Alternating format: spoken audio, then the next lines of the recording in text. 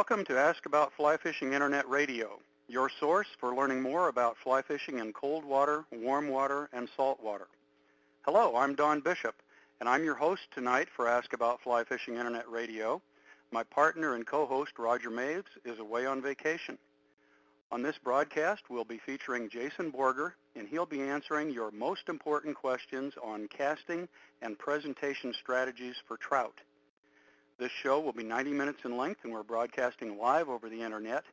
If you'd like to send Jason a question, go to our homepage, askaboutflyfishing.com, to the link below the description of the show that says, click here to ask Jason your most important question. We'll receive your questions immediately, and we'll be trying to answer as many of your questions live on the show as possible.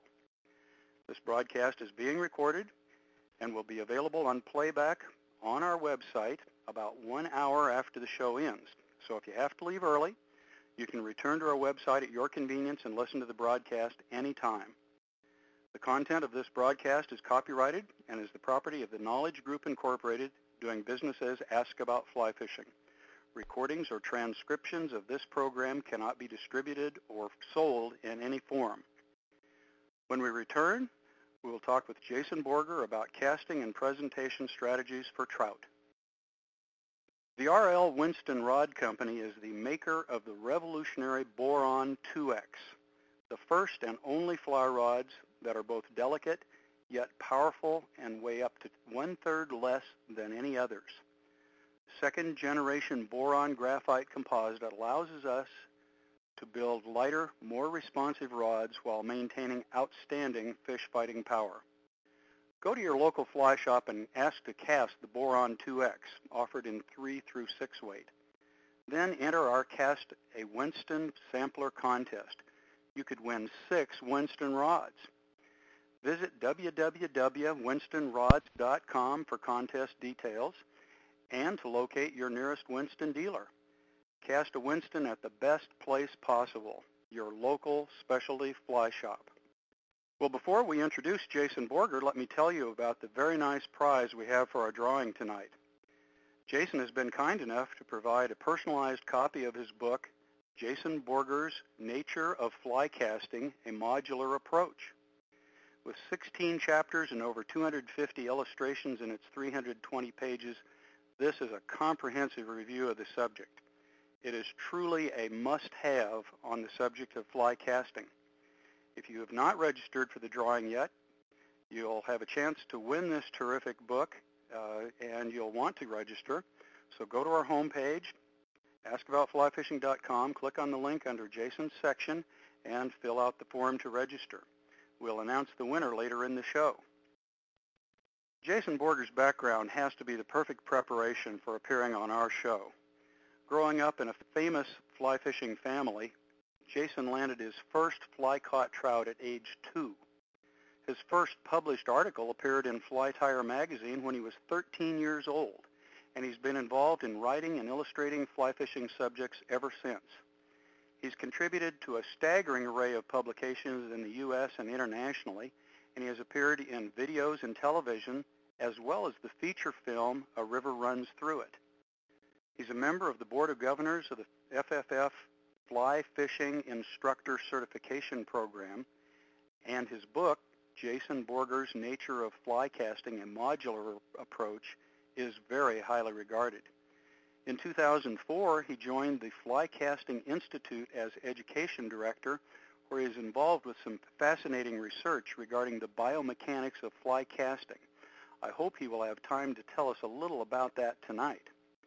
Truly a professional fly fishing educator, Jason Borger successfully combines the art and the science of fly fishing, and it's a great pleasure to have him on our show. Jason, thank you so much for taking time to join us tonight. Well, thanks for having me, Don, and I guess good evening to everybody out there, or perhaps, I guess, good morning, depending on where you are in the world. That's right. And we do have we're a following in some 160 foreign countries.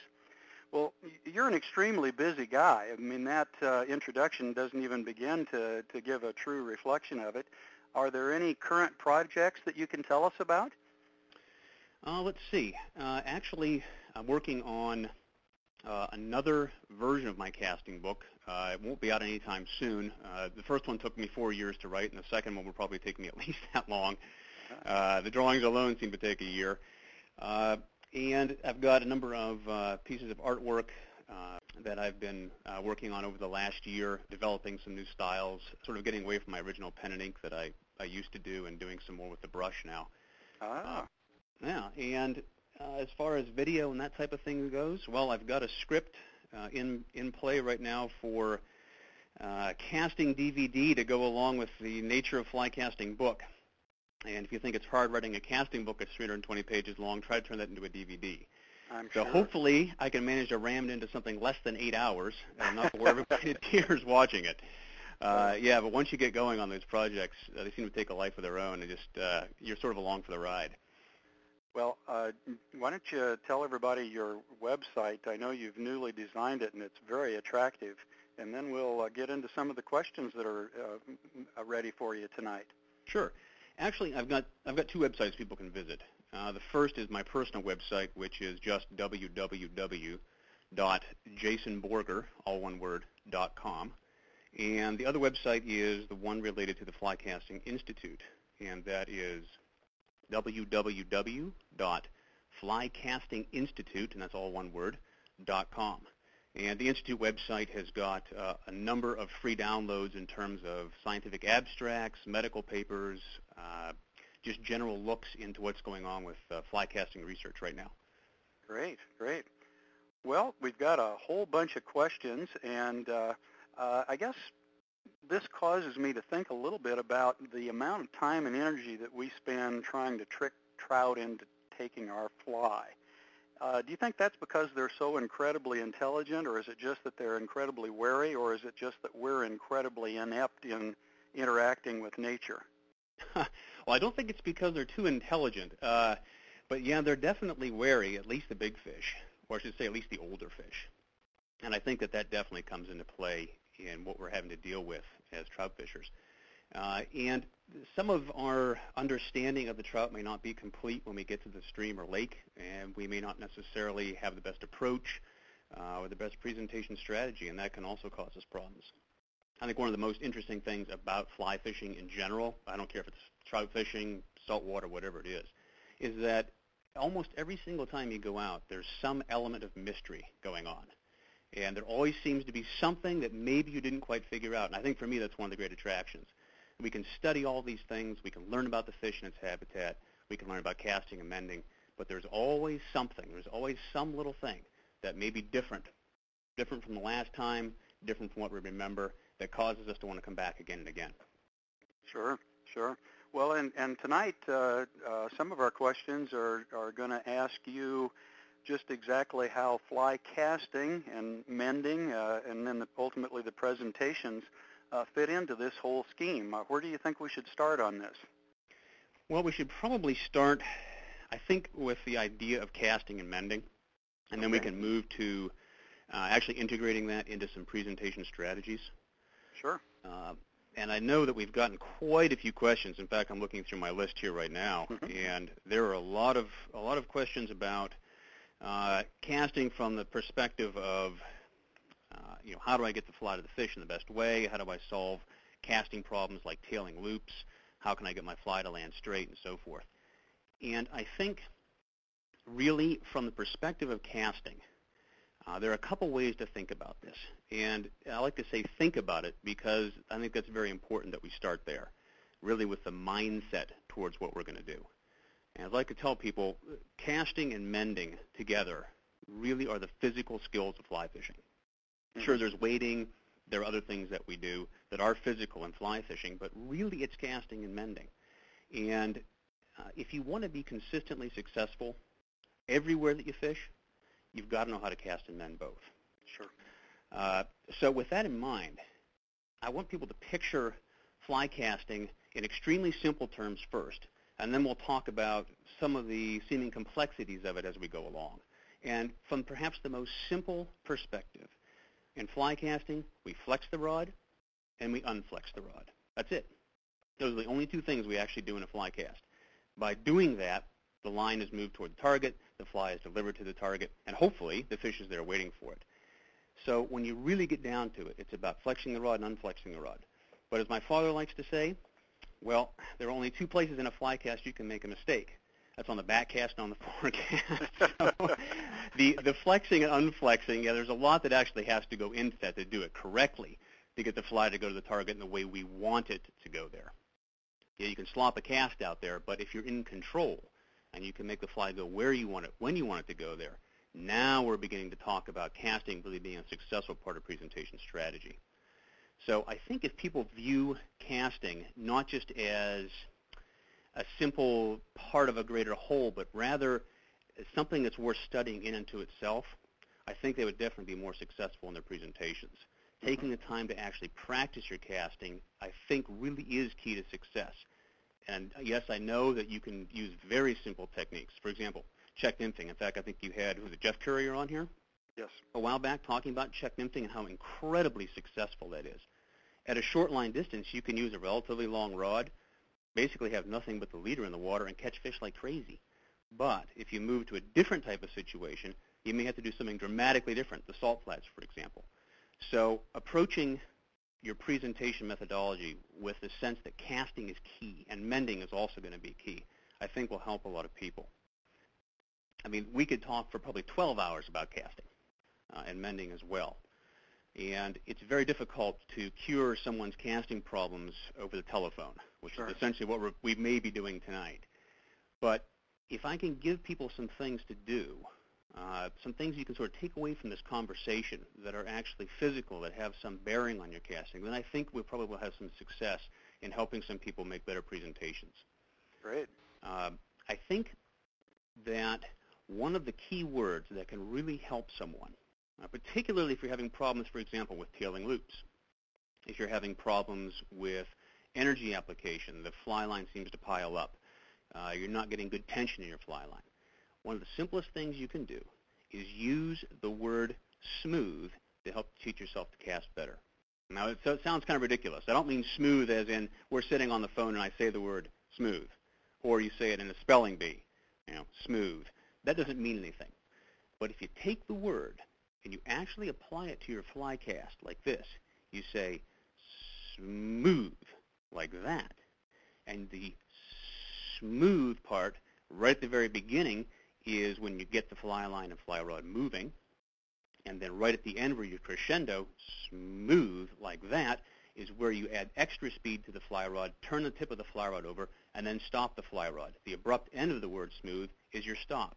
And if you actually say that as you cast and take the time to practice it, not simply go out and start casting like crazy, relax a little bit, calm down, just get the word in your head, nice and easy, lay the line in front of you, and just cast smooth like that for your back cast, smooth like that for your forward cast. You might be amazed at how much you can actually change the dynamics of your cast simply by using a word that you can repeat to yourself and actually teach yourself to cast using that word. Well, you can almost envision how that word tool could apply and really be helpful. Well, I think that in fly casting, one of the keys is not only being smooth, but thinking about how you're going to apply the power. Oftentimes we get the idea in our head that there's the target, we have all this line out, we've got to rush it, we've got to get there in a hurry, and by doing that, we'll wind up with all sorts of casting problems and presentation problems. The fly doesn't go where you want, you get a tailing loop, that type of thing. So starting with the idea of smooth, and then as you cast and as you get a feel for this idea of smooth start, smooth crescendo finish, begin to sense what the rod is telling you in your hand. And this really leads to what I call a tactile awareness. Mm-hmm. And you could call it a sense of feel. I think tactile awareness sounds cooler, so we'll call it that instead of feel. Exactly, yeah. Right? Yeah, it's not what you say, it's how you say it, right? Right. Yeah, well, this idea of tactile awareness. As you cast and as you're saying this word to yourself and concentrating and relaxing, trying to make the fly rod move smoothly through the air, begin to feel what it's telling you in your hand. The fly line, the weight of the line, is pulling against the tip. That's what causes most of the rod bend as you cast, the rod load. And as you begin to cast smoothly, you'll begin to get the sensation in your hand of what the fly rod and line are telling you about what's going on out there in space. And if you can see a good cast, if you use the word smooth, the line loop is unrolling nicely in front of you, just remember what that felt like. And as you begin to actually practice, pretty soon, the word smooth can begin to fade. You don't have to say it. It just becomes something in your mind. You don't have to worry about trying to consciously feel the sensation of the cast. Pretty soon you will just begin to feel it. And the key there is, now, when you get out on the water, you don't have to consciously think about your cast all the time. What am I going to do in this situation? What's going to happen with my fly line? All you have to do is recall that sensation in your hand, what the the rod and line were telling you when they were behaving correctly. You recall that on the water, and now you're casting. And you're casting in a real situation when casting really counts. And I think it's reasonable to expect that you can apply those principles to different circumstances, including wind and things that are affecting your casting. Absolutely. In wind, oftentimes the temptation is to power the fly rod really hard. Give it all the energy you can. The problem is, when doing that, oftentimes the energy gets applied in the wrong place. It tends to get applied very early in the casting stroke. Sometimes we'll refer to this as punching the rod or kicking the rod, things like that, where you start out with a very, very hard stroke, trying to throw the fly line into the wind rather than trying to use the rod to help you cast the line into the wind. And if you can be smooth about it, you can cast amazing distances into the wind, or if there's no wind at all, just reach out farther, simply by easing off a little bit, allowing the fly line to unroll fully behind you before you make your forward cast. And by fully behind you, I don't mean until it's straight and actually falling onto the ground, but allowing the line to have tension behind you so that you have something to pull against. Nice, smooth pull forward, stop the fly rod, allow it to do its thing, and you'd be absolutely amazed at how far you can cast if you don't try to overpower it. So the one message we want to come away from tonight with is to remember the word smooth when we're practicing our fly casting. Well, that one word, I think, it doesn't matter what style of fly casting you use, even spey casting. In fact, spey casting is one of perhaps the smoothest of the casting styles. It's incredibly beautiful. Yeah. And I think we're going to talk about that a little bit yet tonight. Being smooth, yes, absolutely. That, as your foundation, can do more for you than almost anything else, as far as at least getting the core skills in place and getting them into place in a way that's going to allow you to get the fly to the fish under control. And that's really the key to everything we're talking about tonight, really is control. And if you're smooth and relaxed, you're under control. Jason, one question that just has come in shortly ago from Tim in Moscow, Idaho. He asked if you do anything special on the stream or even off the stream to try to maintain the quality of your casting technique throughout the duration of a long fishing day. Do you have any secrets there? Well, I'll tell you, one of the things that I found to make a difference in quality of casting technique during the day. In fact, I'll tell you a couple of things. One of them, just from a pure physiological aspect, is simply to stretch before you go out. And that sounds kind of odd, but in basically every other sport that we would do, we'd stretch before we perhaps went golfing, played tennis, whatever. But here we are in fly casting, essentially doing a throwing sport all day long, yet very few people actually stretch. And by stretch, I don't mean you have to sit down with yoga for an hour. What I'm talking about here is basically just stretching your fingers out, your forearms, and so forth, just getting yourself to the point where your muscles are ready to go, you're not feeling tight. And that alone can actually help relax you a bit, actually before you go out and start fishing, even during the middle of the day, if you start feeling tight. The other thing that I've found that makes the biggest difference for people, and this may sound like an easy way out for me, but that is practice your foundation cast more than anything else. And really, when you get down to it, great casting is built on great foundations. I mean, you watch any of the world's great casters, they have foundation strokes that they can repeat 1,000,000 times, and then they build everything else from that. In fact, that's more or less the basis of the modular approach in my casting book, is that you start out with a foundation cast, and then you build all these other things onto it. But you always come back to that foundation. If you have a really good foundation cast, one that is clean physiologically. You're not straining to make the cast. You're not trying to force the cast. That type of thing can make a huge difference in your fishing day because you wind up not getting tired at all, even if you're out there for 12 hours, simply because your casting is relaxed, it's controlled. You can do the same cast over and over again using the same muscles, and you can be very accurate and precise all day long. Sure, sure. That's that muscle memory that we hear about. Well, let's take a brief break here for an announcement from one of our sponsors, and when we return, we'll be talking with Jason Borger further about his casting techniques as part of our casting and presentation strategies for trout.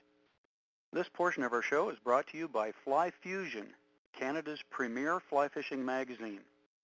This outstanding publication covers a wide range of subjects for fly anglers and tyers in Canada and the U.S. Visit their website at www.flyfusionmag.com. That's FLYFUSIONMAG.com. You'll like what you see. They'll also be presenting the Western Canada Fly Fishing Exposition in Calgary, February 2nd through 4th in 2007. This is Canada's largest fly fishing expo. Well, you're listening to Ask About Fly Fishing Internet Radio. We're talking with Jason Borger about casting and presentation strategies for trout. If you'd like to ask Jason a question, go to our homepage, askaboutflyfishing.com, to the link below the description of the show that says, click here to ask Jason your most important question. We'll receive your questions promptly, and we'll be answering as many as possible. Okay, Jason, more on the casting component of our strategy for tonight. Did you have a take on some of the questions that you'd like to go from there? If not, I can bring up some others. Yeah, absolutely. In fact, I'm just looking over our sheet right now. Mm-hmm. There are a number of questions here that really revolve around control of the fly rod and fly line when trying for maximum distance and when trying to cast into the wind and so forth. I know we've already touched a bit on that, but I would also, I think, answer a couple of questions specifically.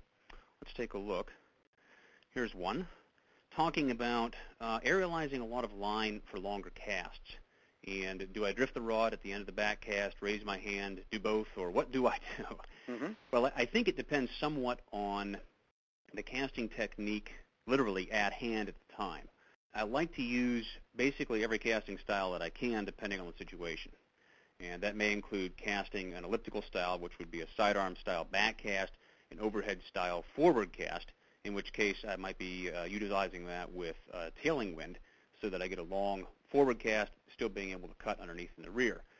But oftentimes in long-distance casting or casting in a situation, for example, facing a headwind where I want to have extra acceleration, basically making the smooth a bit longer, so it's going to be more smooth like that, what I'll do is oftentimes use a technique called layback.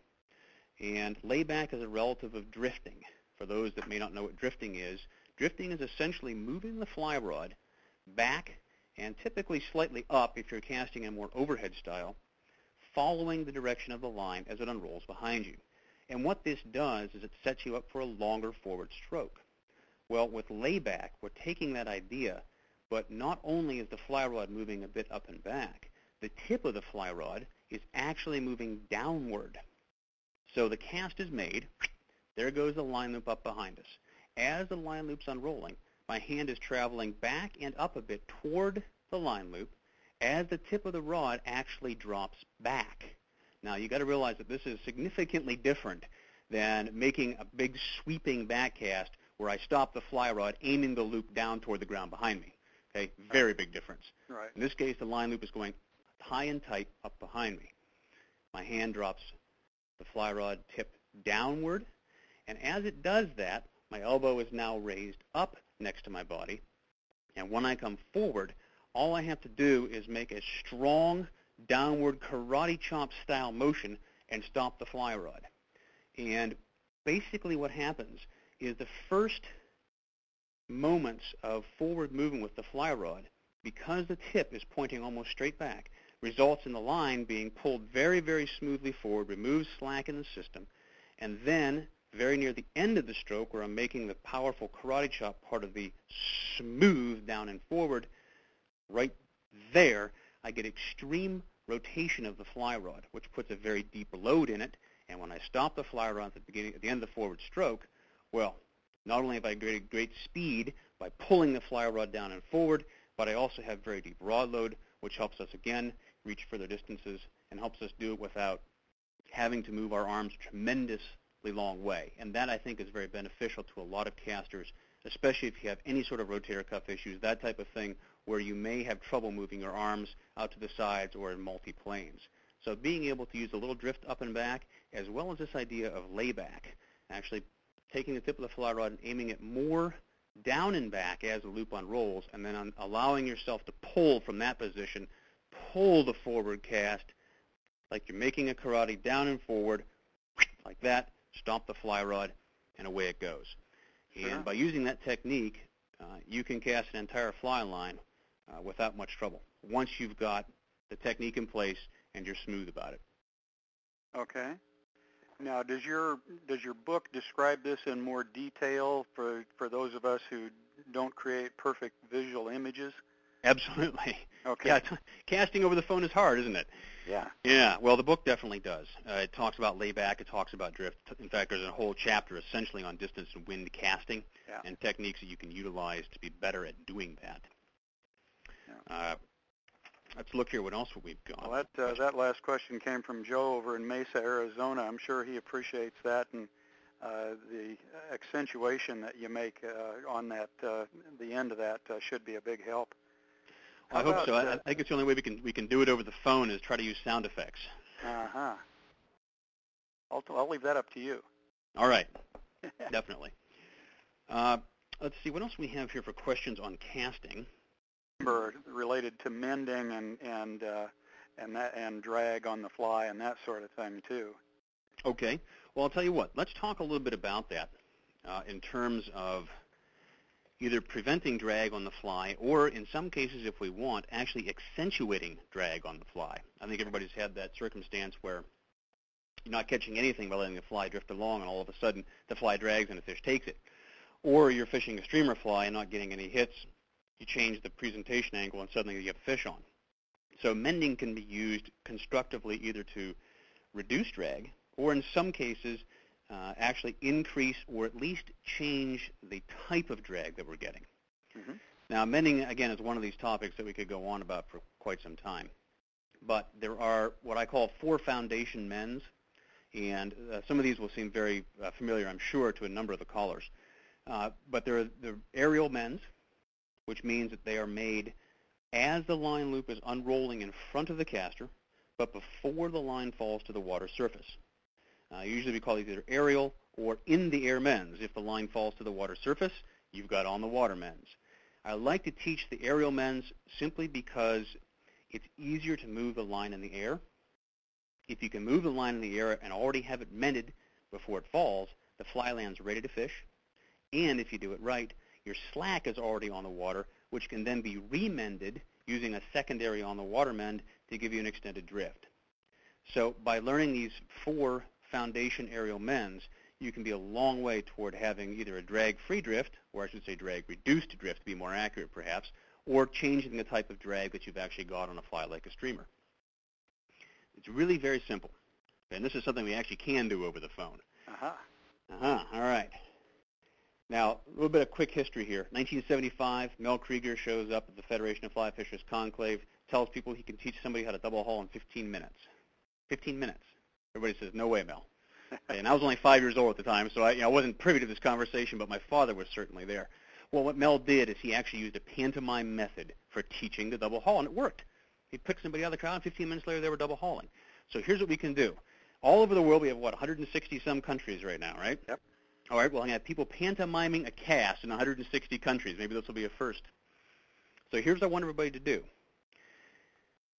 Start with your hand relaxed, forearm parallel to the ground or the floor, wherever it is that you're sitting or standing. Nice and relaxed. And all you're going to do is just reach up and grab the top of your ear, maybe between your thumb and forefinger. There's your back cast.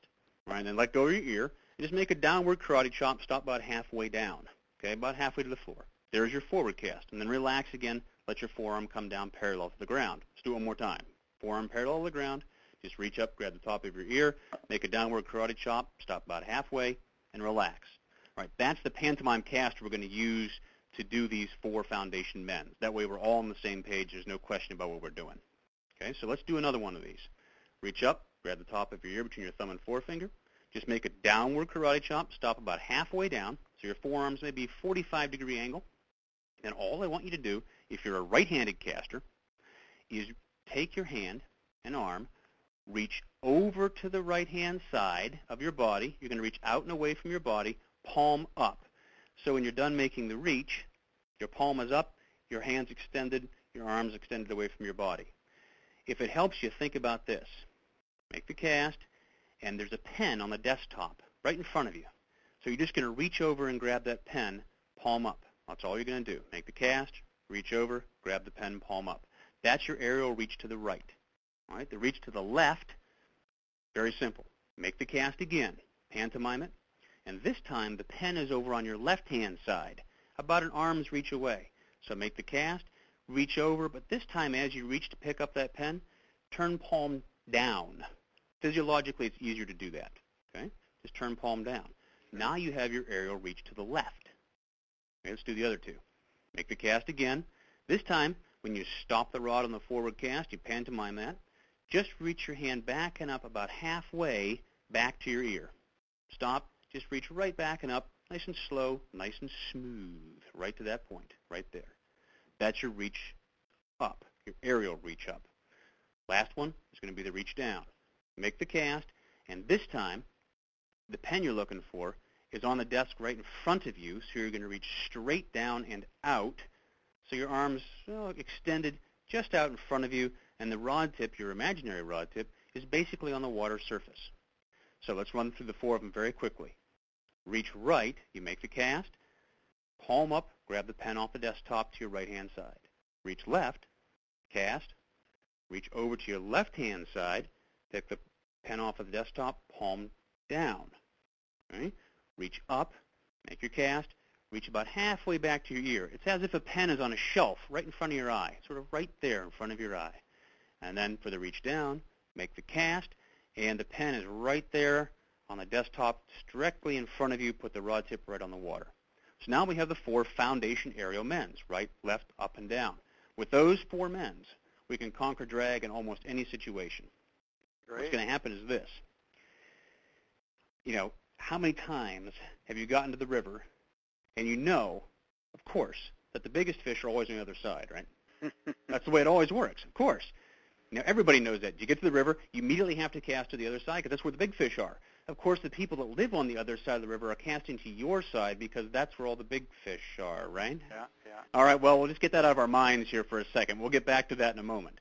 Okay, so we're going to cast across to the fish that are on the other side. So what do? We wade out as far as possible into the fastest water we can possibly find, and then try to somehow put that size 18 Betis imitation tight against the bank and get a drag-free drift on 6X. Good luck, right? Yeah, you get an Evinrude attached to that little size 18, and it's out of there like a shot. Yep. The problem is we cast a straight line across that current. So we're casting a line from faster current onto slower current, and we wind up in a situation where we have instantaneous drag. Of course, then what do we try to do? Strip line off the reel, try to make on-the-water mends, which of course are very difficult to do because the line is already on the water, so every move we make tends to move the fly, or at least doesn't allow us to easily manipulate the fly line to get the drag-free drift that we're after. It sort of becomes one of these things where we're reactive rather than proactive. So let's just forget about that for a second and put the line down ready to fish. Here's the situation. River's flowing right to left. Right? Fish is on the other side. In my case, I'm a right-handed caster, so I'm going to talk about it in that manner. Left-handed casters, you're going to be reaching across your body. It's not that difficult to do. Okay? River's flowing right to left. If I cast straight across, in about 2 seconds, my fly's got an Evinrude, okay, throwing up a rooster tail as it comes across the current, and my line has got a big downstream U shape to it. Yep. Well, what would be the logical way to actually defeat that type of drag? Well, it would be to put a big U shape upstream, wouldn't it? Exactly. So it's exactly the mirror image of whatever the drag is doing. So here's what we're going to do using the 4 foundation mends. Casting straight across. Okay, here goes our cast, our nice back cast up by our ear, nice karate chop down and forward to stop about halfway down. There goes our line loop. As the line loop is unrolling in the air, I'm going to reach the fly rod over like I'm picking the pen up off the desktop, reaching the fly rod over to my right-hand side. And now it's laying the line down at an angle from the rod tip to the target. Target straight in front of me, but all my line is now up current. So as soon as that line lands, the current will begin to move it. All I need to do is follow it down with the rod tip. Now, there is one caveat here, and that is this. You've got to shoot some fly line into the mend as you make the mend. Otherwise, you actually wind up pulling the fly back toward you. Mm-hmm. So you cast a target. As the line's unrolling in the air, you just let line slide out through your hand, your line hand, as you mend with the fly rod. It'll actually feel like the fly rod is sliding along the fly line if you do it correctly. You'll feel it just slide right over there. All your slack will be on the water. Your fly will be right at target. And as the current begins to move the line, you just stay ahead of it with the rod tip. I usually tell people a couple of feet. So I just move the rod tip a couple of feet ahead of where my main body, my slack is, follow that down, raise the rod tip if I need to as the line comes toward me. If I need to strip a little line, that's okay. Watch my fly. If the fish takes, hey, all I need to do is just strip a little bit to set the hook. Okay, raise the rod tip up, strip a little bit with my line hand to take the extra slack out, fish on. If the fish doesn't take, I'm sorry, go ahead. Well, I'm just wondering, so when you do your reach cast and shoot line, then you're really not impacting your tippet and fly with that reach motion. No, you're correct? Not. That's correct. Otherwise, you wind up pulling the fly back toward you. Yep, that'll answer a question that just came in. Oh, that's good. Excellent. Yeah, now the same thing would apply for a reach to the left if the current was flowing left to right, for example. If the current's flowing up or down, we'll use one of the up or down reaches. If I'm going to fish down current, I'll use the aerial reach up, which was make a cast, and then reach your hand about halfway back to your ear, right up by your eye, for example, right about there, as if the pen was on a shelf, just right there by your forehead, right about at that point. Now, the fly is in the current above the fish's position. If it's dragging, so what? Who cares? Fish can't see it. It's up and away from the fish by several feet. Then all I need to do is simply drop the rod tip and feed the line right into the current at the same rate that the current is taking it away from me. Or faster if I want. I can drop it down, have a big pile of slack on the current, and just let that be pulled right down to the fish's position. If I'm fishing up current, and this is where most people have trouble, up current is one of these things, especially on places where you've got a lot of weed growth or a really variegated bottom, like spring creeks. Okay, we always talk about spring creeks being excruciatingly difficult. Mm-hmm. And oftentimes we have small flies and that sort of thing. So, yeah, there is definitely that difficulty level there from that perspective. But the real problem that kills us on spring creeks is what's called micro drag. Macro drag, that's the Evinrude, right? Okay, the fly coming across the current. We can see that very easily. Micro drag, however, comes when we lay a perfectly straight line, beautiful, that laser cast straight upstream to a fish's position. Nothing. Put the fly over them 100 times, start playing the fly box game where we're constantly changing flies, okay? The first fly we had was actually probably the right one, because if you look out there and there are size 16 PMDs on the water and the fish are taking them, a size 16 PMD fly will probably do it, all right? But we play the fly box game because we start getting so frustrated this fish will not take anything. It might come and look, but then back down to its position again. Comes and looks, and away it goes. Really drives us insane. Spring Creek's very, very difficult. Well, the problem was we were probably getting micro drag. And that may have come from having a very short, stiff leader that was not performing as you might want it to, but it definitely can come from presenting the fly with a very, very straight line cast up over a fish like that. You get micro drag, 40 feet away, you may not see it at all, but the fish 4 inches away is going to see it. So the fly is not behaving naturally. And that's really the problem with drag. It's unnatural behavior. So one of the things that we can do is use this aerial reach down. Some people will know it as a puddle cast or pile cast. Basically what we're going to do is make the cast so the line goes out over the water, not aimed right down onto it. And then as the line loop is unrolling, simply put the rod tip right onto the water surface. And that creates a very steep angle between the tip of the fly rod, which is at the water surface, and the fly, which is up in the air. And when the line loop unrolls, the line falls down in a series of S curves. Some of you may know this as the S-cast or slack line cast. We're not actually shaking the tip of the fly rod here. Understand that. This is a different type of thing. We're making the cast and putting the rod tip right on the water. Shoot some line if you need to. Get a little bit extra slack into it as you drop the rod tip. And then when the line loop unrolls, the line falls at that angle and makes a series of S-curves. It's like an accordion all the way out to the fly. And that can help us with these micro-drag situations, definitely. Okay. Well, we need to take another brief break. And when we come back, we'll be answering more of your questions about casting and presentations for trout, and we'll probably need, just in the interest of time, to start moving toward the presentation angle. Absolutely. Family Ties, that's T-Y-E-S. Family Ties is a non-profit organization that utilizes an interest in fly fishing to enhance family relationships and youth development. Contact them for information, and you can hear an interview with Paul Hines, Family Ties co-director, in our archive from the FFF Conclave. Go to familyties.com, that's all one word, FAMILYTYES.com. They would welcome your involvement and support. Well, you're listening to Ask About Fly Fishing Internet Radio, and we're talking with Jason Borger about casting and presentation strategies for trout. You can still ask Jason a question by going to our homepage, askaboutflyfishing.com, to the link below the description of the show where it says, click here to ask your most important question. We'll be trying to answer as many of your questions as possible. Jason, I have a couple of folks who've asked questions regarding the most common kinds of casting mistakes that people make. And I wonder if this might be a lead-in to a brief discussion about the Fly Casting Institute. Sure. Most common mistakes people make when casting, there are a couple of them that really tend to jump to the forefront. One is having poor wrist control on the backcast and winding up either having an underpowered backcast or a backcast that is directed down and back versus up and back, which makes the fly contact the ground, water, or bushes behind you. And probably the second most common casting error that creeps in is attempting to push the fly rod forward or jerk the fly rod forward in order to try to throw the fly line out there, which, when we do that, results in certain things happening with the dynamics of the tip of the fly rod as it flexes and unflexes and the formation of a line loop, and oftentimes people wind up with tailing loops as a result. Drives people insane because it's constantly tangling your line and leader. That's our smooth acceleration, right? That's our smooth. And if it helps you, really think about that smooth, the very end part. Bob Jacklin one time said that he felt two most important words in fly casting, or at least two of the most important, were stop and stop.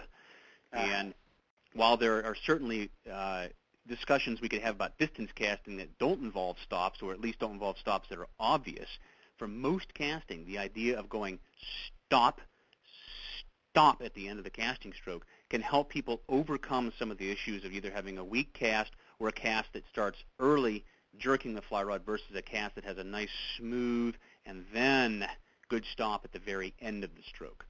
And in the Fly Casting Institute, there's our segue, one of the things that we do focus on, in addition to injury prevention or injury rehab as well, is making certain that people have a good casting technique. And we do that by looking at, number one, if anybody has any injuries, that type of thing, and then tuning the casting technique as it needs to be to give them the best results. And physiologically, there are certain things that we as humans do and certain motions that we have that are efficient, and we try to get people to do those types of things and give them something that they can take home with them in addition to just spending 4 days with us, something they can take home that they can self-teach with. And some of the things we've talked about tonight revolve around that. But it's 4 days of fairly intensive casting exercise, fishing, of course, casting analysis, actual physical analysis. My business partner is the head team physician at University of Montana, and he does a full physical analysis of people to see what's going on. And we also have a rehab specialist that comes in and gives people either rehab exercises, strengthening exercises, or just ways in which you can make your physiology a bit better to help you become a better fly caster. Can you tell us a little bit about we've had some questions come in regarding injuries, and I myself have a bit of a rotator cuff issue, as you mentioned. One fellow talks about some friends who have problems with back pain during the course of a busy casting day. Does your information shed some light on these different issues? Probably the best person to answer that would actually be Dr. McHugh, who's my physician partner in the Institute. But sometimes what we see in terms of a casting technique related to back pain stems from scapular rotation, excessive movement. So rather than your back being really stable as you cast, you tend to do a lot of rotation with your back, and that winds up opening and closing that scapular area a lot and can put a lot of stress on that. So if somebody's having a problem in their middle back, sort of between their shoulder blades, they may want to consider casting in front of a mirror. Now, obviously, you're not going to have rod and line in your hand, but actually running through your casting stroke and taking a look. Is your shoulder rolling forward a lot? Are you sort of hunching your back as you make your forward cast and then straightening up as you make your back cast? There may be something going on with that. And that's actually something that we saw in the 2006 clinic with somebody that fished 275 days a year. Like 150 of those were in New Zealand, poor guy. But he was having back pain. And it turned out that what we were able to do was give him some casting exercises and alter his casting style a bit so that he had much greater scapular stability. And all of a sudden, his accuracy really improved. His back pain started going away immediately. And he went away from the clinic off to New Zealand, hopefully with a smile on his face and some big fish on the end of his line. Yeah. Wow. Well, let's move on into the area of presentations. I should let the audience know we had a ton of questions submitted in advance of the show, and I forwarded those on to Jason before we started. And then during the show, we're also having a vigorous amount coming in. So undoubtedly, we'll miss some folks' questions, but we're going to be trying to answer just as many and cover as much material as possible. How about presentations? There are a lot of different angles. Any particular place you want to start? Well, we've talked about mending already and its application to some presentations in terms of across stream and upstream and downstream. So at least we've got some of that covered. Let's see what we've got here that might be really key here. Well, I'll tell you what. Let's just start, again, like casting, let's start with a simple idea. With casting, we start with the idea that we flex and unflex the fly rod, and that propels the fly into the target, and away we go. If there's one thing that I could give people tonight in relationship to presentation, something you can take away with you as part of your mindset towards presentation, it would be this, and that is play the heron. Herons are incredible, well, not really fly fishers, but they're an incredible lesson for fly fishers. If you watch a heron, you know, it comes flapping in, big old wings, splashes down the pool. There's no fish within 50 feet of that thing. But the heron just waits, calmly gets into position, nice and relaxed, nice and calm, sits there for 5 minutes, very patient. Okay, that's a very key word, I think, in presentation is patience. Mm-hmm. Suss out the situation before you cast, and that may mean 5 or 10 minutes before you cast. Think about it. Just like the heron, he just sits there. Pretty soon, 5 minutes later, we glance over, and there he is. He's got a little fish in his mouth. Now, I don't know how many of us have caught a brown trout right at our feet, but I don't think I can remember the last time I managed that. But the herons do it every day or they die. Mm-hmm. So what does that tell us about how we should approach the fishing situation? Now, one is you're going to spook some fish when you come in, most likely. But don't make a habit of it. Get yourself in position, settle down, calm down, move very gently, especially if you're in a situation where you've got really slack, smooth water. Every move you make sends out those big rolling waves. Fish can sense that. Okay, that puts them down right away. So make your moves precise. Move only when you really need to. Be nice and calm about it. Then relax. Assess the situation. Get your line pulled out. All right, get yourself ready to go first. Look at the situation where you're going to cast. How are you going to cast there? Don't false cast 50 times to get there. If it only takes 2 false casts to reach 30 feet, that's all you should be doing. Okay, think about your mends ahead of time. Everything should be right. And then when the time comes, you make your move, just like the heron. When the time comes, he moves swiftly and smoothly. He's got his prey. Same thing with us. We make one good cast at the position if possible. Make it count. Make your mend. Watch the presentation flow through. If it's not successful, be calm about it. Wait a second. Maybe the fish is a little spooky. He's off. Just wait a minute or two. Then put the cast back on him. So play the heron. That, I think, alone would definitely help people in their presentations if they kept that mindset in place as they went out and fished for trout. Well, that's interesting. This is not the first time we've heard the analogy of the heron. Oh, I'm sure it isn't. Yeah. Yeah, I think that every fly fisher that gets out there and watches those birds realizes there's got to be something going on that they should be emulating because, like I said, there aren't many times when you can catch brown trout right at your feet. So if those birds can do it, that should be a lesson for us as fly fishers as to how to approach the fish. Okay, well, in addition to the casting techniques that put the fly into play for the presentation, are there other issues that are important? Questions have come in regarding color, for example. Color of the fly, color of the line or leader, this kind of thing. Well, I think let's talk about various aspects of color, and we'll do it quickly. I think that if you went onto the internet, you could probably find 1,000 pages for and against fly lines being orange or fly lines being black or whatever position you want to take. In my own personal experience, when it comes to fly line color, it's actually more important from the perspective of casting. Particularly, I found it in low angle light situations. I did some casting one time over some very spooky fish in very clear, shallow water, and using a really bright line, which had a lot of reflectivity of light. I don't mean just the color itself. I mean when it moved through the air, it was extraordinarily bright because the sun was reflecting off it at a relatively low angle. You could actually watch the fish spook. And I don't mean the fly line landing. I mean the fly line simply being cast. Took that fly line off, put a dark olive line on, cast over the same fish, and they weren't nearly as goosey. But I'm going to tell you this. Despite those types of anecdotal evidences, probably the single most important thing as far as fly line color goes is don't put the fly line directly over top the fish. Yep. Limit your false casting. I don't care what color fly line you got on there. And be accurate with your casts.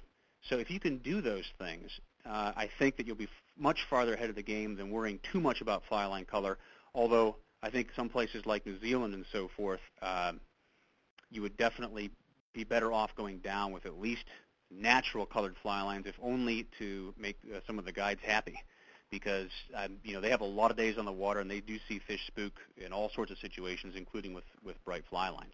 But again, I think it's probably more important in a majority of situations from the casting perspective of having that line flashing through the fish's window as you're trying to present the fly to them, more so than on the water. Although I'm sure that listeners out there right now say, hey, I remember a time when I floated my orange fly line over a trout, it was out of there. Or I remember a time when my leader was floating.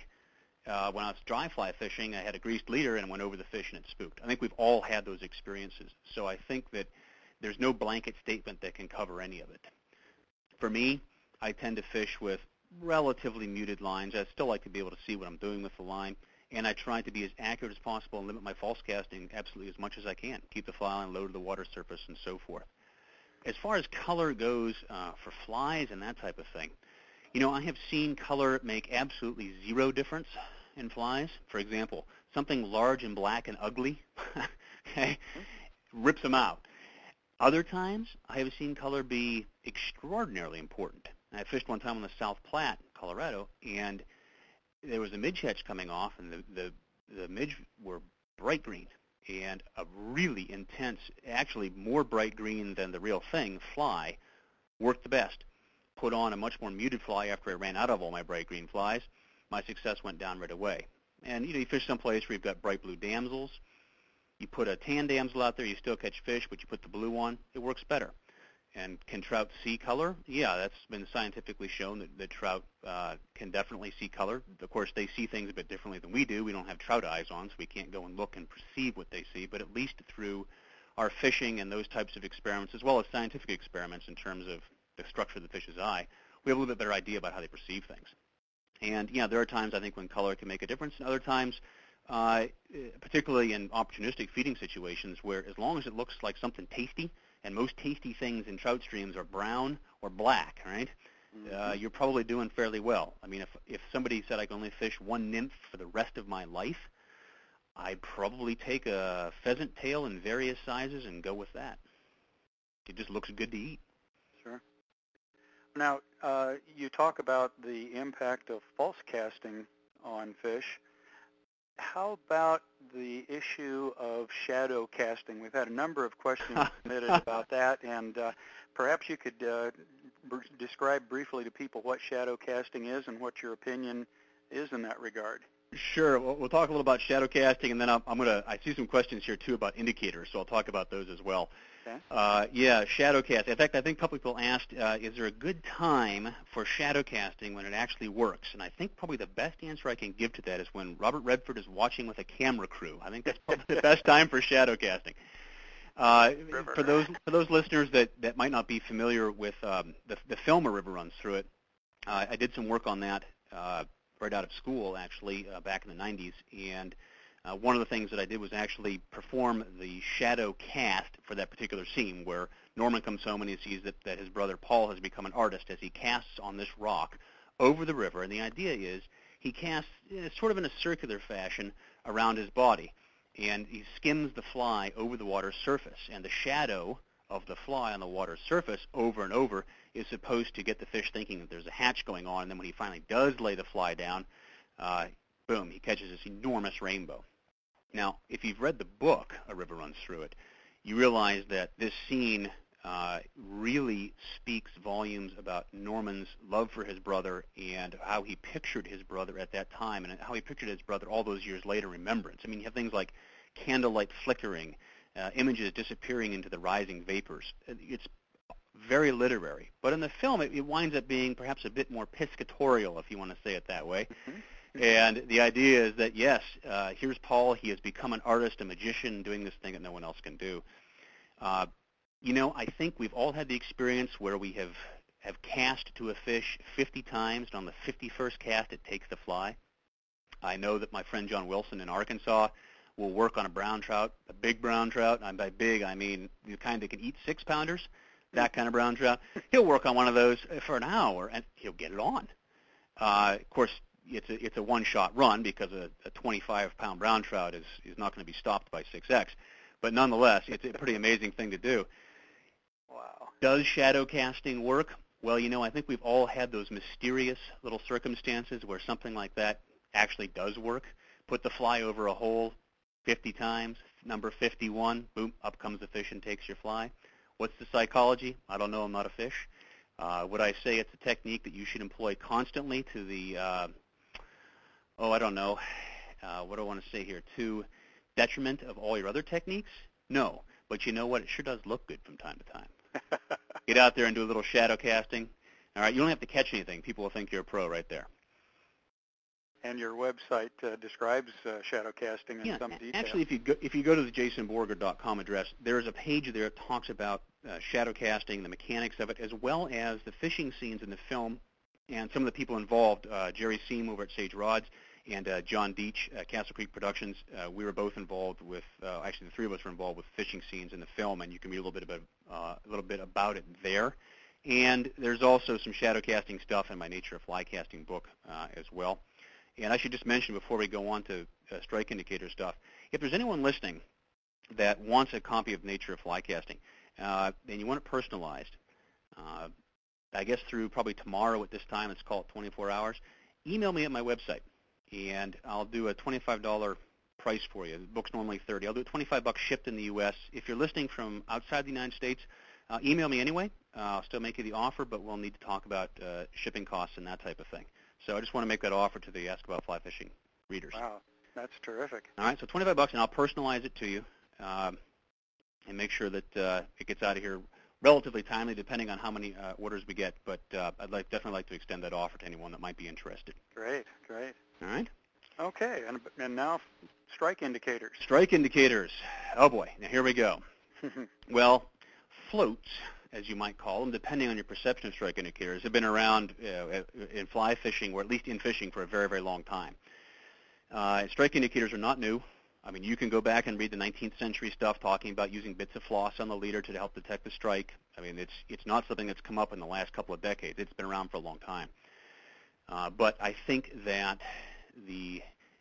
dare I even say it, the golden age of indicators is upon us. I'm sure some readers are cringing, maybe slamming the phone down right now upon hearing that. Well, indicators used properly, and that can depend on the situation, can be beneficial. They can be beneficial both to helping you Seymour takes, again, depending on the situation. They can also be helpful in training you how to fish without indicators. And in some cases, I don't fish with an indicator at all. For example, if I'm doing a check-style nymphing where I have essentially a straight line, leader between my rod tip and the bottom, and I can actually sense the fly walking over the bottom, sometimes I'll actually fish with my eyes closed. I've done that before and definitely caught fish that way because you feel the take immediately. But indicators can definitely be useful, not just from the aspect of the bobbers, right? Okay? Mm-hmm. Yeah. Yes, indicators can be used to suspend a fly, and I like to call them fly suspension devices. It sounds good, right? Sounds better than bobbers, fly suspension devices. Yeah, there are times, for example, fishing a midge hatch, and you've got pupae that are 4 to 6 inches under the surface. That's where the fish are focusing. You can use a small tuft of yarn, for example, with a little bit of floatant in it, and keep your pupa held at that distance. You know, the yarn is literally 6 inches up from the fly, just holding the fly at the correct depth. I've done that same thing in lakes in Tasmania and other places where you are literally utilizing an indicator not only to tell you that a fish has grabbed your fly, but also trying to suspend the fly at a certain depth. Mm-hmm. But I think for a lot of people, indicators are even more useful, and we're talking more of the deep nymphing realm here. Indicators are actually more useful telling you what's going on with the drift of your fly. How fast is your fly going? Is your fly dragging? And yes, does a fish potentially have it? Indicators are not going to tell you 100% of your strikes, not at all. A fish can grab a fly and spit it out so quickly that nothing will be telegraphed to you. But it can certainly let you know if your fly is more or less in the right place and moving at approximately the right speed, if it's on the bottom ticking along, if it's just dragging, whatever's going on. So indicators used wisely, depending on the situation, can be of great benefit. In other situations, no, I won't use an indicator at all. Or you use something like a greased leader. So you've got a 9-foot-long monofilament bobber is essentially what you're talking about. You take a leader, you put fly floatant on it, and you grease it down to within a foot of the fly. Again, it's a suspension device. In this case, it just happens to be monofilament. So a lot of different ways of approaching the whole indicator thing, whether you like them or not. Even if you use an indicator just as a training device, let it teach you about what does your fly feel like when it's doing certain things. I can look at the indicator and say, it's ticking bottom. I can see that. Okay, what does it feel like in my hand? All right, I know that sensation. All of a sudden, the indicator stops. Okay, well, how does that feel like in my hand? If I set the hook, I either have a weed or maybe all of a sudden the indicator goes upstream. Therefore, I've got a fish. So there's much more than we could possibly cram into an hour show about indicators. But I do use them, and there are times I don't use them. It's situational dependent. Well, let's take a very short break here. When we return, Jason will be answering more of your questions about fly fishing for trout. And we're having so many questions coming in. They're wonderful questions, and I'm sure we're not going to get to them all. The Federation of Fly Fishers devotes considerable resources not only to conservation issues, but also to education. Fly casting instruction and fly tying are only part of that effort. Certification in fly casting instruction has provided a solid foundation of information to pass on to the student. Get involved in the efforts of the Federation of Fly Fishers. Join this important organization and help maintain this sport for future generations. Take a newcomer or youth fishing with you. For more information about the Federation, click on the Federation logo on our homepage or go to www.fedflyfishers.org. That's fedflyfishers.org, all one word. Okay, we're back with Jason. He's responding to your questions regarding presentations for trout at this point. Jason, where shall we go from here? We've had questions about stealth. We've got questions about applications to different types of waters. Where would you like to go? I'll tell you what, let's do stealth very quickly, and then we'll talk about some different types of water. From my perspective, I like to approach, again, like the heron, but I will also look at the situation and utilize my knowledge of the fish and its environment to my best advantage. If I'm going into, for example, a very shallow lake margin where there's no wind, water's like glass, I know I'm going to spook fish. I know that I'm going to have to go in absolutely as smoothly as I can, and then I have to wait it out. Just have to stand there for a while until the fish begin to come back. If I am going into a situation where there's a tumbling riffle and I'm fishing in water that's maybe knee-deep, The water's really churning around in there. I know from the fish's perspective that, number one, it's not going to be able to see out very well. Its window to the outside world, and there's a whole conversation we could have about that, but nonetheless, its window will be very jumbled. In addition, the fish isn't going to be able to hear me very well or sense me very well utilizing its lateral line or its sense of hearing, because there's sort of a cacophony going on around it. Oftentimes, and I'm sure many listeners have experienced this, you catch fish right off the rod tip in a riffle. I mean, right there. You'd never be able to do that if you were in a foot of glassine water on a lake. They'd see you and you'd be gone. That'd be the end of it. So by utilizing our knowledge of how the fish's environment is going to affect it, I'll approach differently. Sometimes I'll be very stealthy. Other times I can use the environment to my advantage and get in position quickly and be much more accurate with my casts, because I know I can get 15 feet away or 10 feet away from the fish and still catch them. I will give this one caveat, though, to people. If you're in any kind of situation where you're not sure how to approach, you think, well, I don't know, the fish is a little close, I can see the fish pretty well, this is sort of a sight fishing situation, just think this way. Just think that the fish is going to be able to see you and then act accordingly.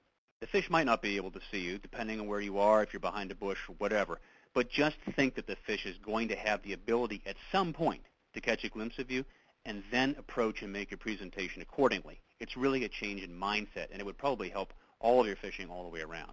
Okay, that said, let's actually go fishing and talk about, where do you put your fly? I mean, you get to a small stream, you get to a huge brawling river, what do? Well, if there's not an obvious hatch going on, where you're actually seeing trout up and rising, at that point it becomes fairly obvious as to where to put your fly, in front of the fish, right? Okay. If it's not that obvious and you get there, what do you do?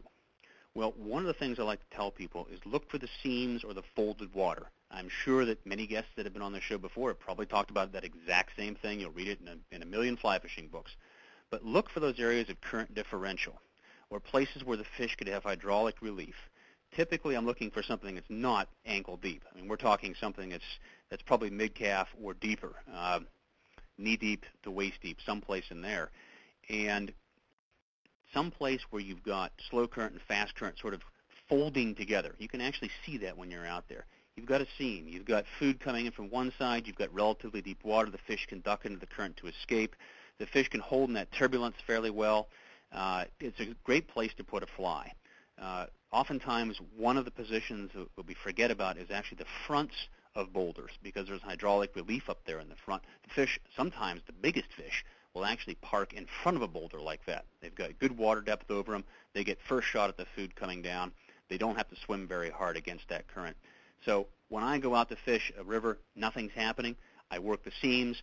I work the fronts of boulders, the sides, that type of thing. And any place where there's really good cover, a foam line you can see it's really dark going underneath some logs, any place like that where the fish has got cover and access to food simultaneously, that's where I go.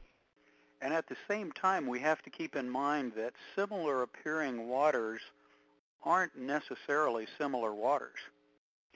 That's true. On the surface, figuratively and literally, one could look at a riffle and say, well, they more or less look the same. But, for example, a riffle on, let's just pick something, Spring Creek like Armstrong Spring Creek in Paradise Valley, the shallow riffle, we're talking maybe knee-deep or less, has got a relatively shallow gradient on it.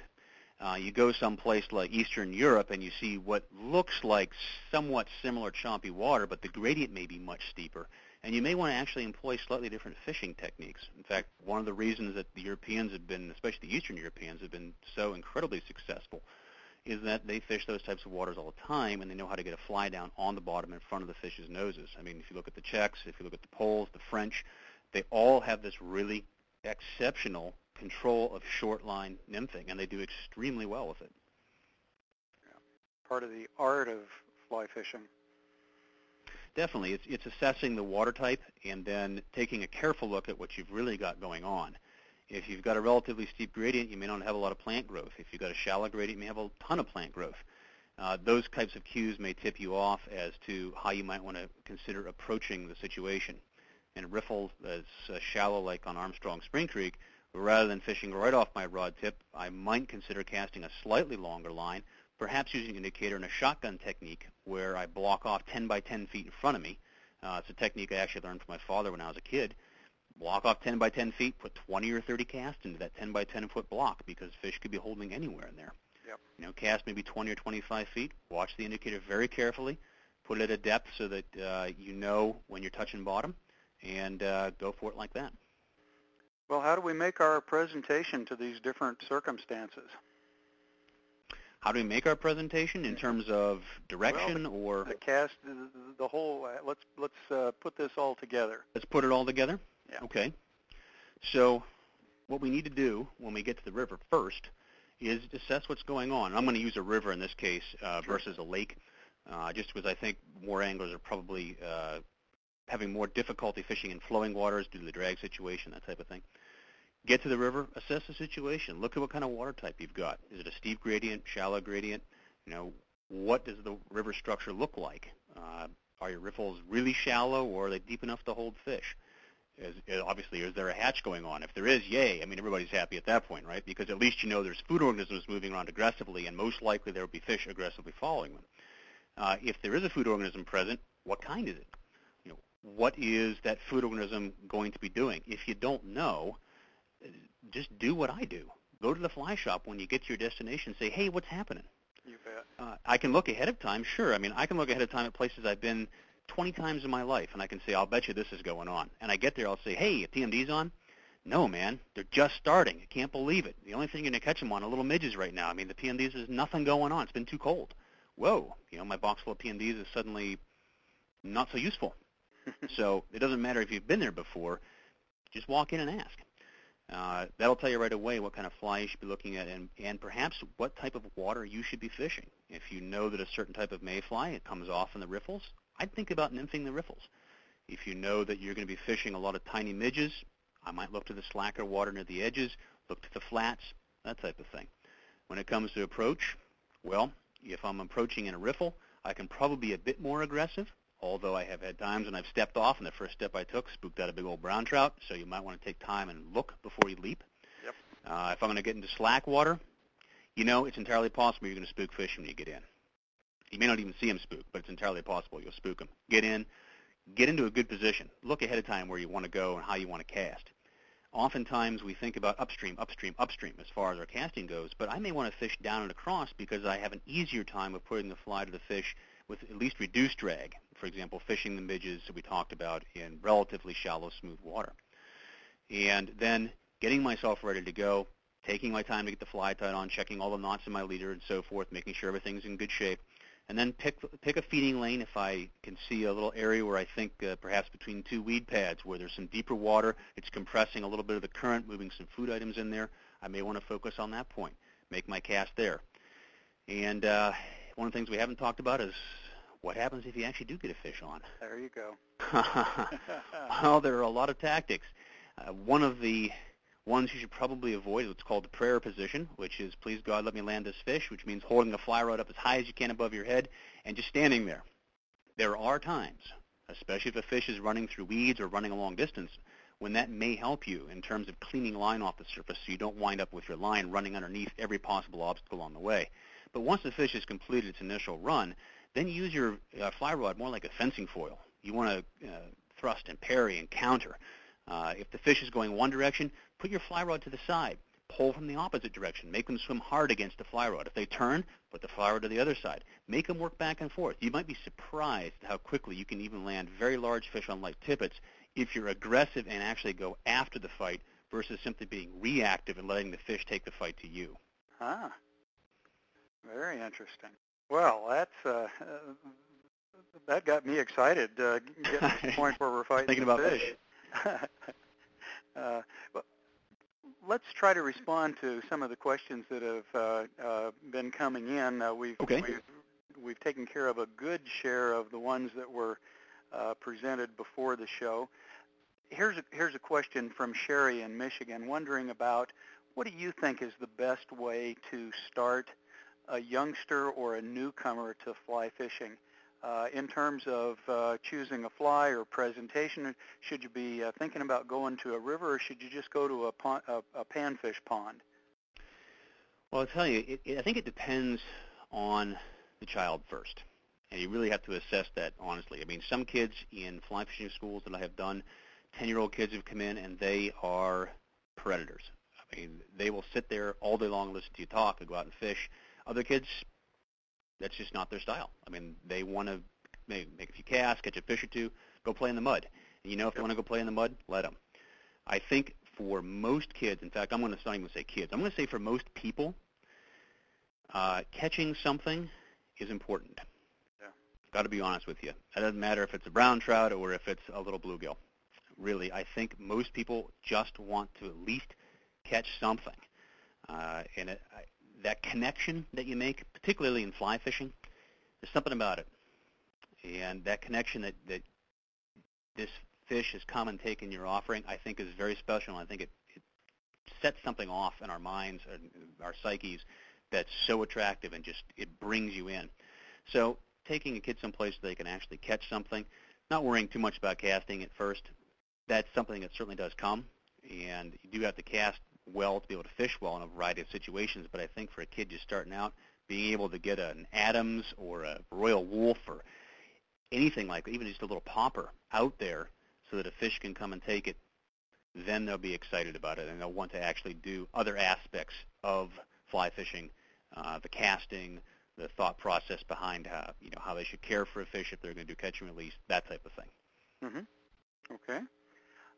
Here's a question from Tom in Washington regarding the choice of lines for fishing and the impact of different lines on presentation or even, say, on casting style. Mm-hmm. Okay. Well, I think that we are definitely in a golden age of fly lines. There's no question about that. Technology has advanced to the point where literally a manufacturer can essentially dial in a taper and produce a prototype fly line in an afternoon. It's come to the point where it's amazing what we can do. Floating lines, intermediate lines, sinking lines, clear lines, lines of every color imaginable, and very, very specialized tapers. I like to tell people I think the most important piece of fly casting equipment is the line. A number of other prominent fly fishers would probably agree with me. I think Dave Whitlock, in fact, at one point in time said, the fly line is fly fishing. Let me be paraphrasing that. But the idea that the fly line is so key to what we do. Think about it for a second. In fly fishing, we cast the fly line. The lure, the fly, is actually a hindrance. In other forms of fishing, for example, spinner bait casting, you're using a weight at the end of extremely fine line. In fact, the line is a hindrance. Mm-hmm. The line just gets pulled along behind. And the fly line in fly fishing allows us to do things in terms of manipulation of that line on the water that we can't do with other forms of fishing. Now, I grew up with spin casting, bait casting, and fly casting. I have all. And I just think that there's something about the fly line that really sets fly fishing apart very, very distinctly. And being thoughtful about your fly line choice, I think, is important. Do I think it's so important that you should neglect everything else in your equipment choices? No. I mean, there have been endless numbers of fish caught on level lines, straight old double tapers, your general weight forward, a shooting taper. All of the traditional, quote-unquote, traditional tapers of fly lines have accounted for unbelievable amounts of fish over the centuries. So is it necessary to have the latest and greatest? Not necessarily. But with what we have in taper technology now and in plastics technology, we can really tune the fly line to our fishing experience. If we're nymph fishing, for example, we know we're going to spend a lot of time fishing deep with a nymph. We need to be able to see the tip of the fly line. We need the end of the fly line to float high. We want a fly line that has much of its mass more forward toward the tip. Now, we're talking about fly lines, let's say a 5-weight has to weigh a certain number of grains. Well, there is no dictating how those grains have to be laid out in that first 30 feet of fly line. They can be laid out in all sorts of ways. So a fly line that's designed for that very distinct purpose may be an advantage to us, and we may actually enjoy our nymph fishing more because we have a fly line that allows us to do things we couldn't do as easily with another type of line. If somebody wanted just a general fly line to go fishing with, serial double taper works great. I mean, you can spay cast that thing. Certainly you can do single-handed spay casts with it, no problem at all. It's easy to mend at longer distances, although most of your mending is probably not going to be at a distance where a double taper is going to be of a great benefit, but it might be. Hey, you can turn it around if one end wears out. Yep.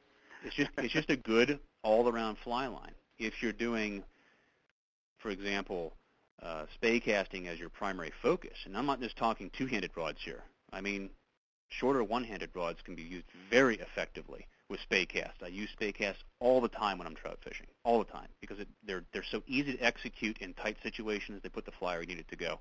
Yep. I like a line that's going to allow me to do that more easily. Something with a longer front taper, or a design that allows me to put the belly of the line in a certain position behind me, and I know when I come forward at the distances I'm fishing that I'm going to get very good turnover off the water. So is a fly line going to make or break you in a fly fishing situation? In some cases, maybe if you need to get the fly down 30 feet and you only have a floating fly line, you might be in trouble. You know, you're out in the ocean and you want to get down to those tuna, you'd better have some serious, heavy fly line on the end of that thing. It's going to sink like crazy. But in most situations where we're talking trout fishing, pick a line that's going to give you the best all-around use to start, and then you can begin to add to your quiver as you go along.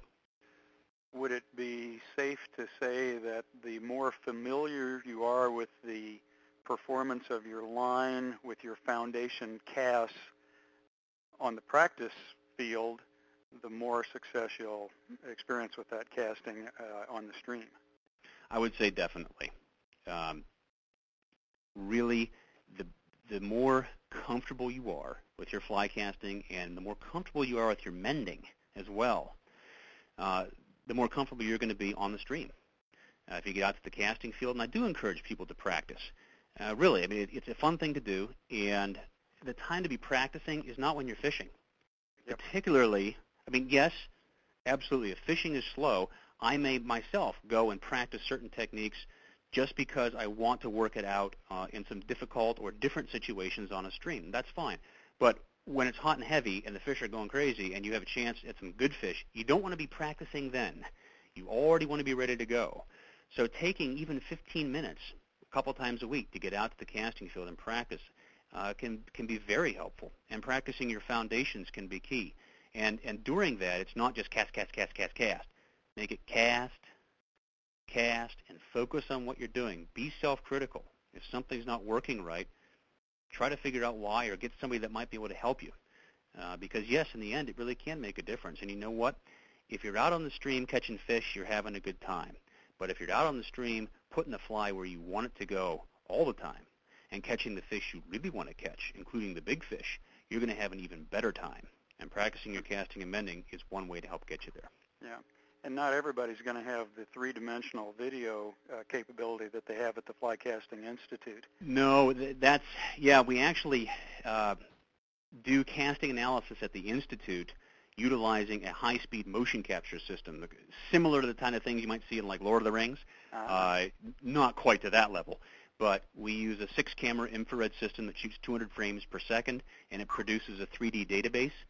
So what we can do is actually look at casting in extreme chronological detail, about 7 times faster than normal video in terms of the amount of detail we can capture.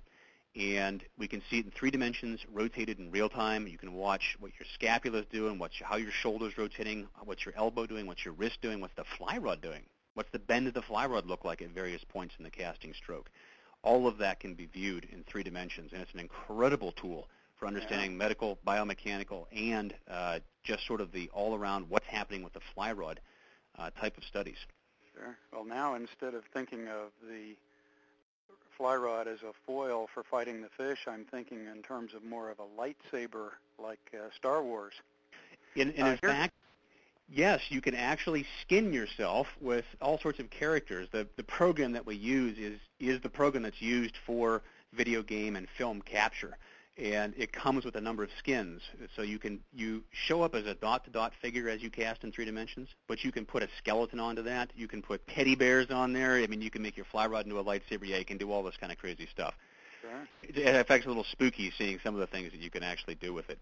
A little unnerving, but at the core of it, it's this fantastic learning tool. When people see themselves in 3D during the Fly Casting Institute clinic and they actually watch their bodies cast, you can see the light going on. Wow, there's what I was. Yes, I can see it perfectly.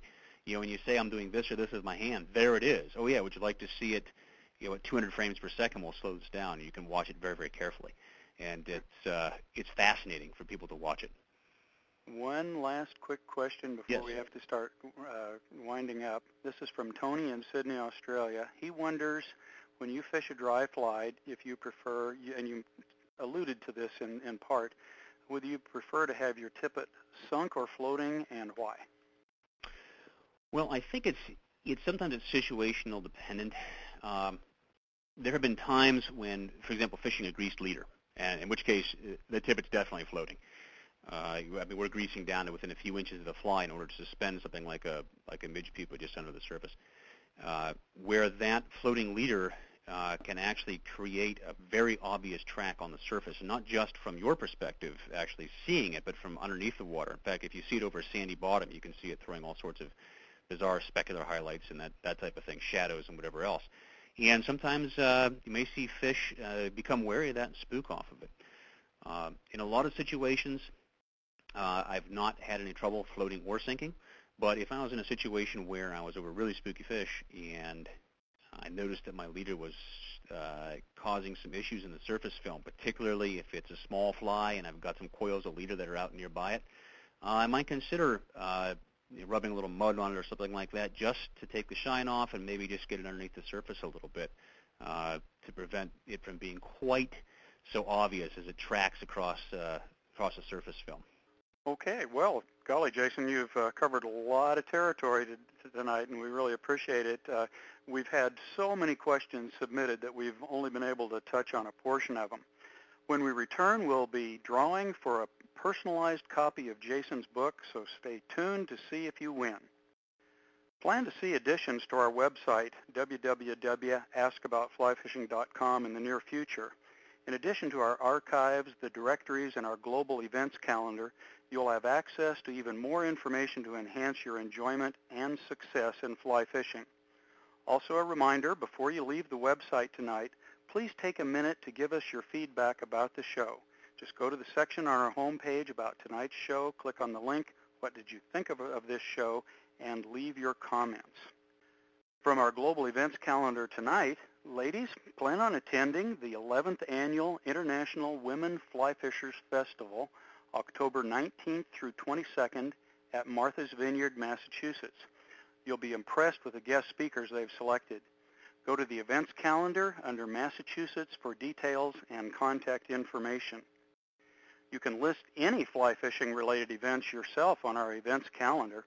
Don't forget to remind your local clubs and fly shops to list their fly fishing related happenings on the calendar. We'll be highlighting one event from the calendar on each of our shows. Well, it's now time to give away the personalized copy of Jason's book, Jason Borger's Nature of Fly Casting, a Modular Approach. Basically, our computer program randomly selects a name from this show's registration database, so if you didn't register tonight, make sure you do so on our next show. If you're the lucky winner, we'll be contacting you in just a few days when my partner Roger is back from his vacation, and we'll get you information on how you'll receive this book. So here we go. The winner is, there we go, we have David Stockton in Ohio as the winner. Okay, and we also are drawing for a free one-year subscription to Fly Fusion magazine, which is the premier fly fishing magazine in Canada.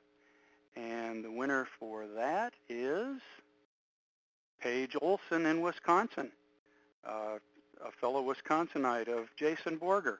There we go. Well, congratulations, folks. You're going to really enjoy these very nice publications that you're receiving. Jason, I can't tell you how much we appreciate your taking time from your busy schedule to join us tonight, and I want to thank you for, first, the nice offer for our audience for your book, and second, for taking time to teach us more about casting and presentation strategies for trout. I know I'm going to be keeping the heron in mind, and I'm going to remember smooth in my cast. I'll probably say it a little differently at times. All right. Well, it was my pleasure to be with you all tonight. Well, great. We've had so many questions submitted that I hope at some point you might be able to join us again so we can answer more of the terrific questions that have been submitted. Absolutely. I'd very much like that. Great. Well, our next broadcast will be on October 4th at 7 p.m. Mountain Time. We'll be interviewing Rene Lamaris, and he'll be talking about fly fishing for the largest trout in the world, the taimen. These trout are found in Mongolia and eastern Russia, and they offer an experience you won't find anywhere else. It's going to be an eye-opening show, so don't miss it. We'd like to thank R.L. Winston Rod Company and Fly Fusion Magazine for sponsoring our show tonight. Don't forget to check out our website, the different events calendar, the directories, and please spread the word about us to your friends. Thanks for listening to Ask About Fly Fishing Internet Radio. We hope you enjoyed the show. Remember, take someone fishing with you. Take your family. Take a child. That's it. Good night, everyone, and good fishing.